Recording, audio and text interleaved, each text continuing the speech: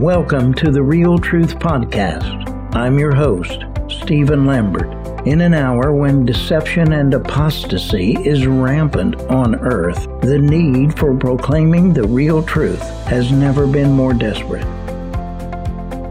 Jesus prophesied, "An hour is coming and now is, when the true worshipers will worship the Father in spirit and truth. For such people the Father seeks to be His worshipers." God is spirit, and those who worship Him must worship in spirit and truth. Proclaiming the real truth of the written and Rhema prophetic Word of God that He is revealing in this hour concerning the church Jesus is building is our goal.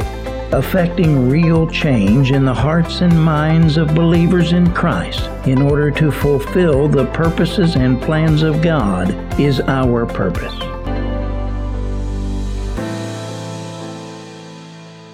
We begin a new series of teaching on today's Real Truth radio program. We present what we believe is the real truth regarding a matter which has gained international attention within many segments of the church at large, the matter of the restoration of the prophetic gifts and office. Many new ministries, ministry organizations, conferences, and even schools with an emphasis on the prophetic realm are springing up in various places. This new emphasis is being dubbed a new movement by some. It's already sparking poignant and sometimes heated debate between proponents and opponents of this rather controversial topic. One Christian magazine devoted an entire issue to the matter of this growing movement. Many church leaders have already taken and announced their stand on the issue. What does God have to say about this important matter in the Bible? That is our consuming quest on the Real Truth radio program, to report to you, our listeners, the real truth of what God is saying to the church today. Our sole source of authority is the closed canon of 66 books known as the Bible, the inspired, infallible, inerrant Word of God. Our premise is simple. If it's in the Bible, it's the real truth. If it's not, then it just cannot be the real truth.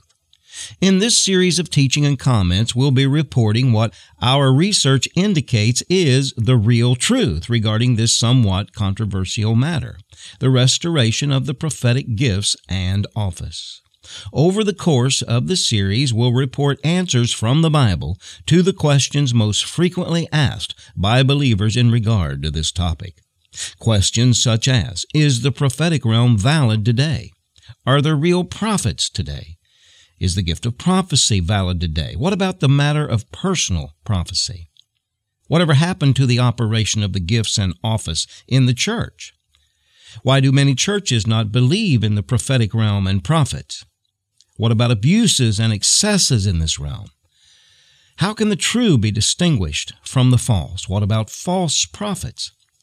These are just a few of the important questions we'll be addressing in this series. We begin the series on today's edition of The Real Truth with an introductory overview of the subject. In Acts chapter 3, verses 20 and 21, God tells us that heaven must retain the Lord Jesus Christ until all the periods of restoration of all things about which God spoke by the mouth of His holy prophets from ancient time have been completed and fulfilled. All throughout church history, God has been orchestrating divinely appointed times of restoration during which He restored portions of truth which were lost to the church during that dismal 1,200-year period, which we now call the Dark Ages. So many great truths which were fully accepted and understood by the early church as a part of the foundation of their faith were lost during that protracted spiritual eclipse of darkness over the church. Only a little over 300 years after the birth of the church, it began to slip into its darkest hour, in which the light of truth was all but extinguished. During this terrible period of spiritual darkness, false humanistic teaching was promulgated throughout the halls of Christendom by humanistic false religious teachers who were disguised as angels of light. As truth was supplanted by vain philosophies of men, spiritual darkness permeated the collective church, and individual believers were subjected to great spiritual bondage and denigration. One of the foundational truths comprising the belief system of first-century believers was that of the function of fivefold ministers as the instructional and governmental representatives of Jesus within the church. The early church understood that Jesus himself had appointed certain individuals to provide instruction and government to the church, and that he had anointed these delegates of Christ with special spiritual giftings to perform these functions. Early believers knew these called and set-apart ministers were gifts from Jesus to the church, and they esteemed them thusly. However, as Satan began to infiltrate the church with false religious teachers who promulgated doctrines of demons, and as the church began to be enveloped in the resulting darkness of deception, the spiritual leadership God had ordained for the edification of the body of Christ was replaced by a religious hierarchy of humanistic clerics. The horrible result was 1,200 long years of spiritual darkness, deception, and tyranny until finally, on October 31st, 1517, a God-ordained spiritual revolution was sparked by the hammer of an obscure Augustinian priest by the name of Martin Luther, as he nailed his 95 Theses of protest against the unscriptural practices and beliefs of the Roman Catholic Church to the door of the cathedral in Wittenberg, Germany. That courageous and solitary act by this heretofore passive and obedient priest was the beginning of the periods of restoration of which the Apostle Peter foretold.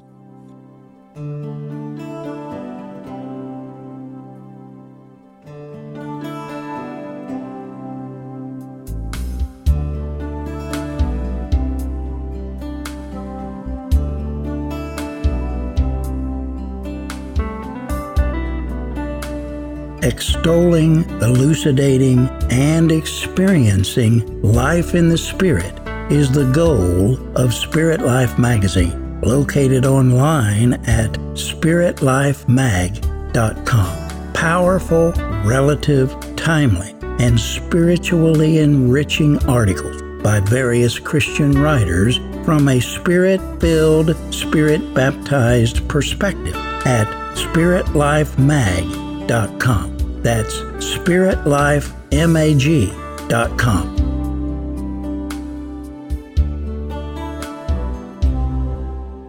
Originally, Luther's protestations were intended to be only a personal protest. Little did he know that what began as a solitary act of personal protest would eventually grow into a spiritual revolution among multitudes of other fed-up, hungry for the real truth believers, which revolution would in time span the entire globe. It became known as the Protestant Reformation, and it was the beginning of the divinely appointed periods of restoration, or times of restitution, of which the Apostle Peter prophesied nearly 1,500 years before. Ever since that momentous period, God has been gradually restoring great truths which were lost during the Dark Ages through the four major restorational movements that followed Luther's revolt: the Protestant movement of the 1500s, 1600s, and 1700s, the Holiness movement of the 1800s, and the Pentecostal and Charismatic movements of the 20th century. Each of these movements was a forceful and even violent wave of a restoration of truth established by God Himself. Yet each divinely inspired move was met with great resistance by stiff-necked resistors of the Holy Spirit within the structural church of the day, despite which God, of course, always prevailed. However, each of those waves eventually ran their course, having completed their mission and having served their purpose, and each are now beached waves, void of impetus, obsolete and powerless, dead and lifeless, no longer bearing the anointing and authority of God. But now in these last days, just prior to the return of Christ, the winds of restoration are once again blowing.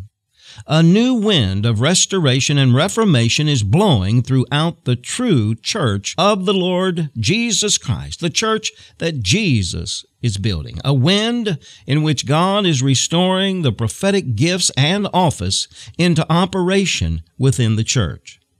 This wind is the forerunner to God's orchestration of one final gigantic spiritual tidal wave of restoration, which will effect the culmination of the church age and the marriage supper of the Lamb. God is purifying the bride of Christ, the church, preparing her for glorification, to make her that church without spot or wrinkle in all her glory, which Christ shall return to claim as his bride. To bring forth that purification and glorification, God is restoring the ministry of the apostles and prophets back into their rightful place of function within the church. Refinement fires of purification will produce the pure gold of glorification in this last great move of God, both in individual believers and the collective church. End-time believers are about to experience the most exciting and powerful times the church has ever experienced. The glory of the latter house shall indeed be greater than the former. The latter-day church shall not merely be conformed into the image of the early church, but rather into the image of Christ himself. No, the latter church shall far exceed the early church, both in understanding and in power. The early church had some power, but it was only a babe and lacked the perfection or spiritual maturity which the last-day church shall eventually possess. We're not looking to be conformed into the image of the early church. Rather, we are predestined to be conformed into the image of the Son of God. Romans 8:29. Through the effectual functioning of all of the fivefold ministry, we shall be perfected into the unity of the knowledge of the Son of God, unto one mature man, under the measure of the stature of the fullness of Christ himself. Ephesians 4:7-13. When we shall see him, Jesus, in the clouds for the great gathering together unto Christ, we shall then truly be like him. For then our spiritual insight or knowledge will have progressed to the point wherein we shall see him just as he is, no longer as we thought he was, but as he really is. Then we shall be truly and fully conformed into his image, when all of the fivefold ministry, including the end-time apostles and prophets, have been fully restored, and thereby have completed the contribution which only they can make toward making the church bride into that glorified entity that Christ shall return to claim. Then the times of restitution will have been completed. Heaven will no longer retain the Christ, and he, Jesus, the Christ, shall be released to return. Maranatha.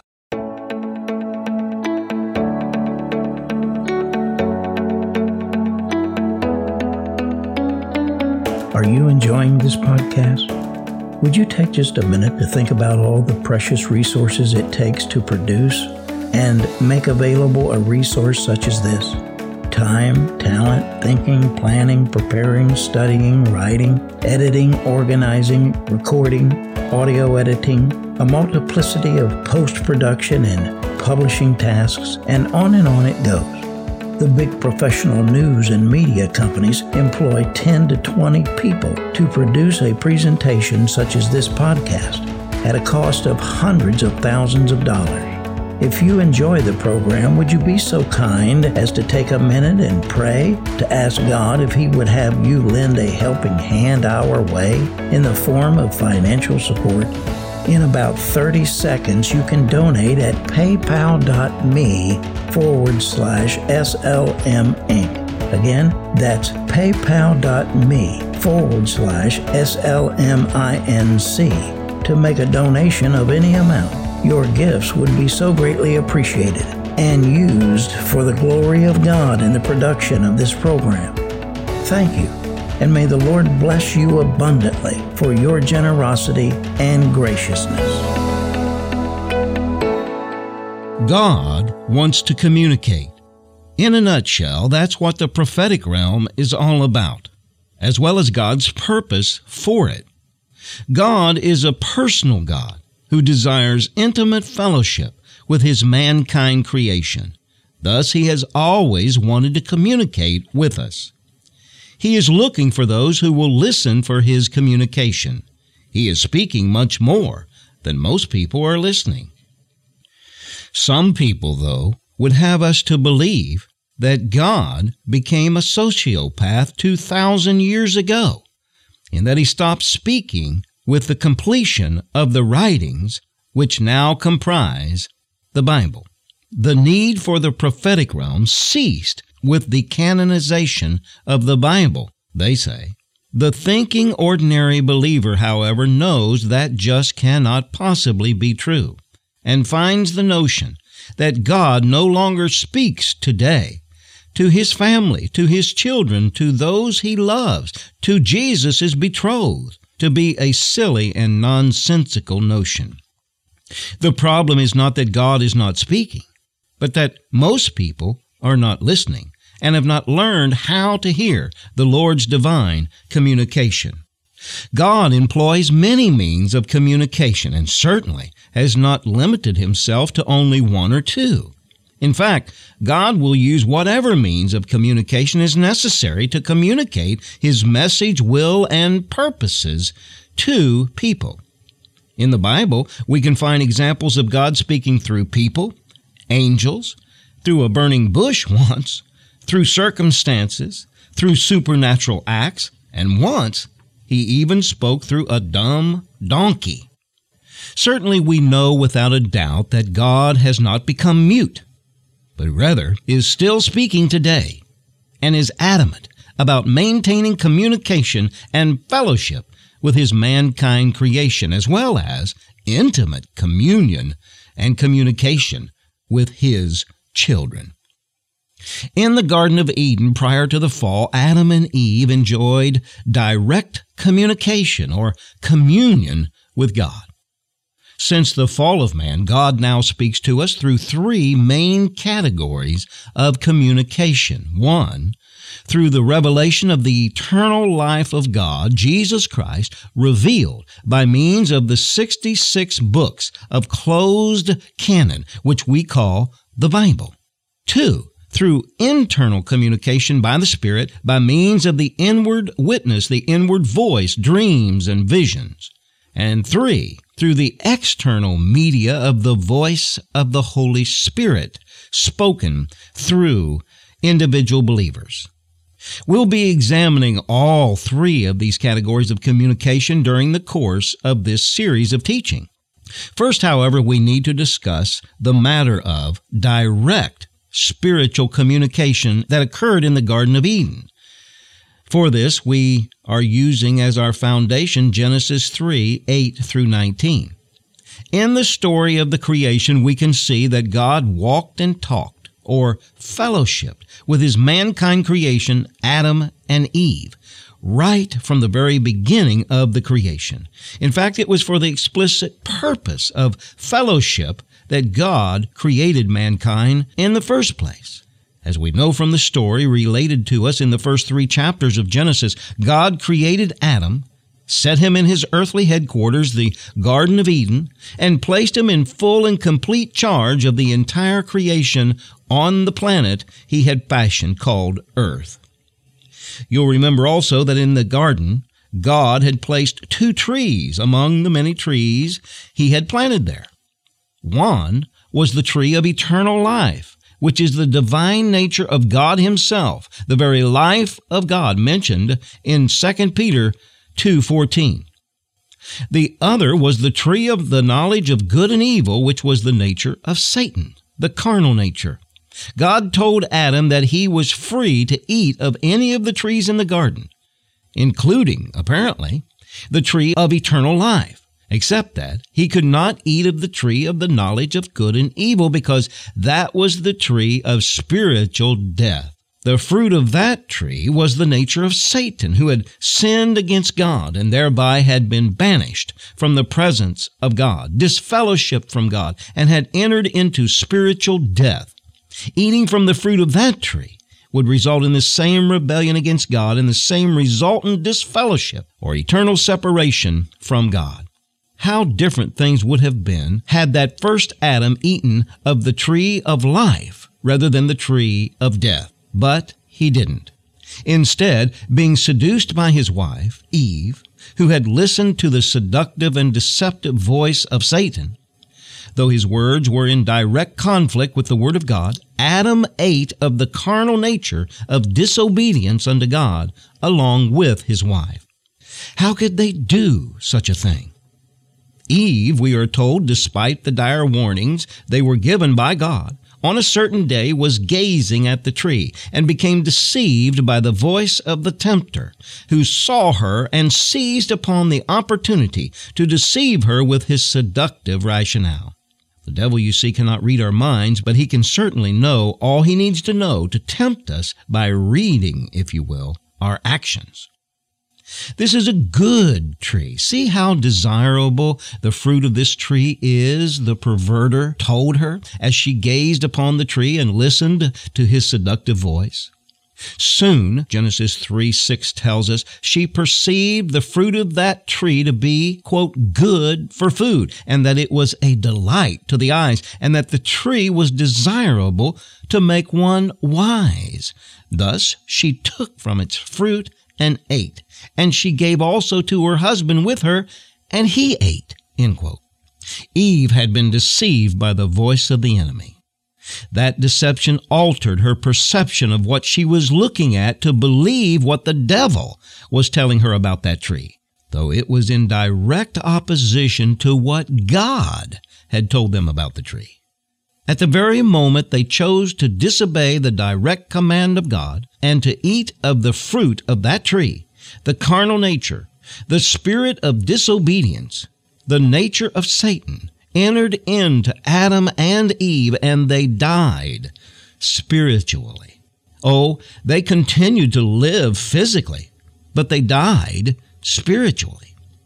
They had been alive spiritually. They had been in perfect communion and fellowship with God. But when they partook of the nature of Satan, like him, they too died spiritually. They too lost their fellowship with God. They too were eternally separated from God. They too were banished from heaven.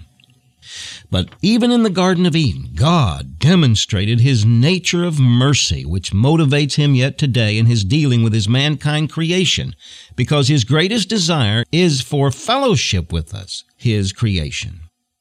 When man could no longer find God as he entered into spiritual darkness and separation from God, God went looking for man.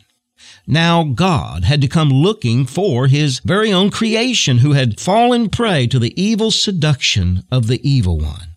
We read the account of that in Genesis 3:8.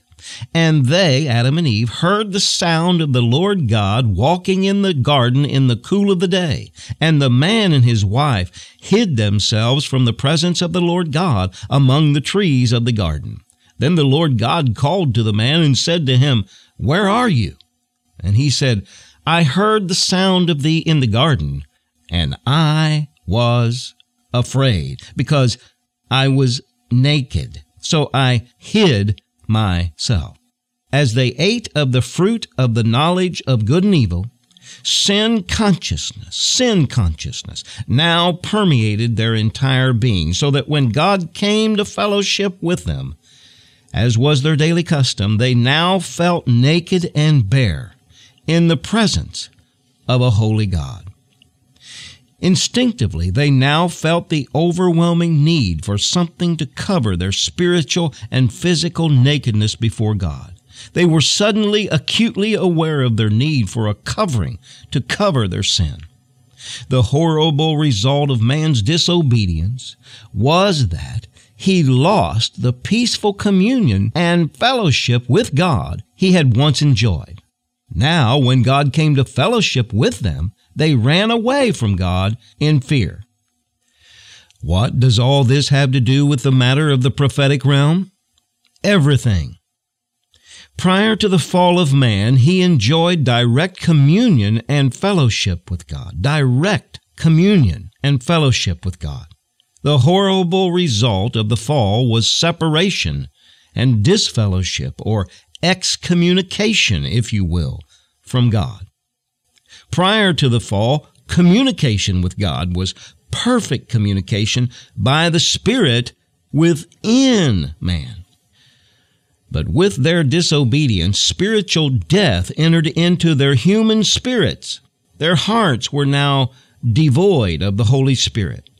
Internal communication by the Spirit was now non-existent.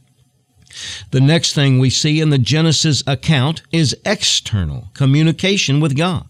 As a result of the fall, communication with God was now externalized. Man was now dead spiritually. Spiritual death permeated his entire being. The resultant unregenerate condition, which has now been extended to all of mankind, is described in Ephesians 2, 1 through 3. And you were dead, that is, spiritually dead, in your trespasses and sins, in which you formerly walked, that is, before we were born again, according to the course of this world, according to the prince of the power of the air, which is Satan, of the spirit that is now working in the sons of disobedience. And that's the carnal nature, the sin nature. The consequence of the disobedience and fall of man was that human spiritual hearing and sight, or spiritual insight, was greatly dulled, and man was rendered spiritually insensitive to the voice of God. This horrible result, which condition man now lives in, is described in Isaiah 6, 9 and 10. And he said, "Go tell this people, keep on listening, but do not perceive. Keep on seeing, but do not understand. Render the hearts of this people insensitive, their ears dull, and their eyes dim, lest they see with their eyes, hear with their ears, understand with their hearts, and return and be healed." Spiritual death and profound insensitivity to the voice of God was the consequence which extended to all of mankind as a result of the disobedience of the first Adam. But thank God, there came also a second Adam. That is the topic of the next segment of teaching. Thanks for listening to this episode of The Real Truth. I'm Stephen Lambert. Please subscribe to the podcast, share with your friends, and visit realtruthradio.com to join our mailing list. Be sure to tune in to the next edition of The Real Truth. Until then, this is Stephen Lambert reminding you that with God all things are possible, and all things work together for good to them who love God and are called according to His purpose.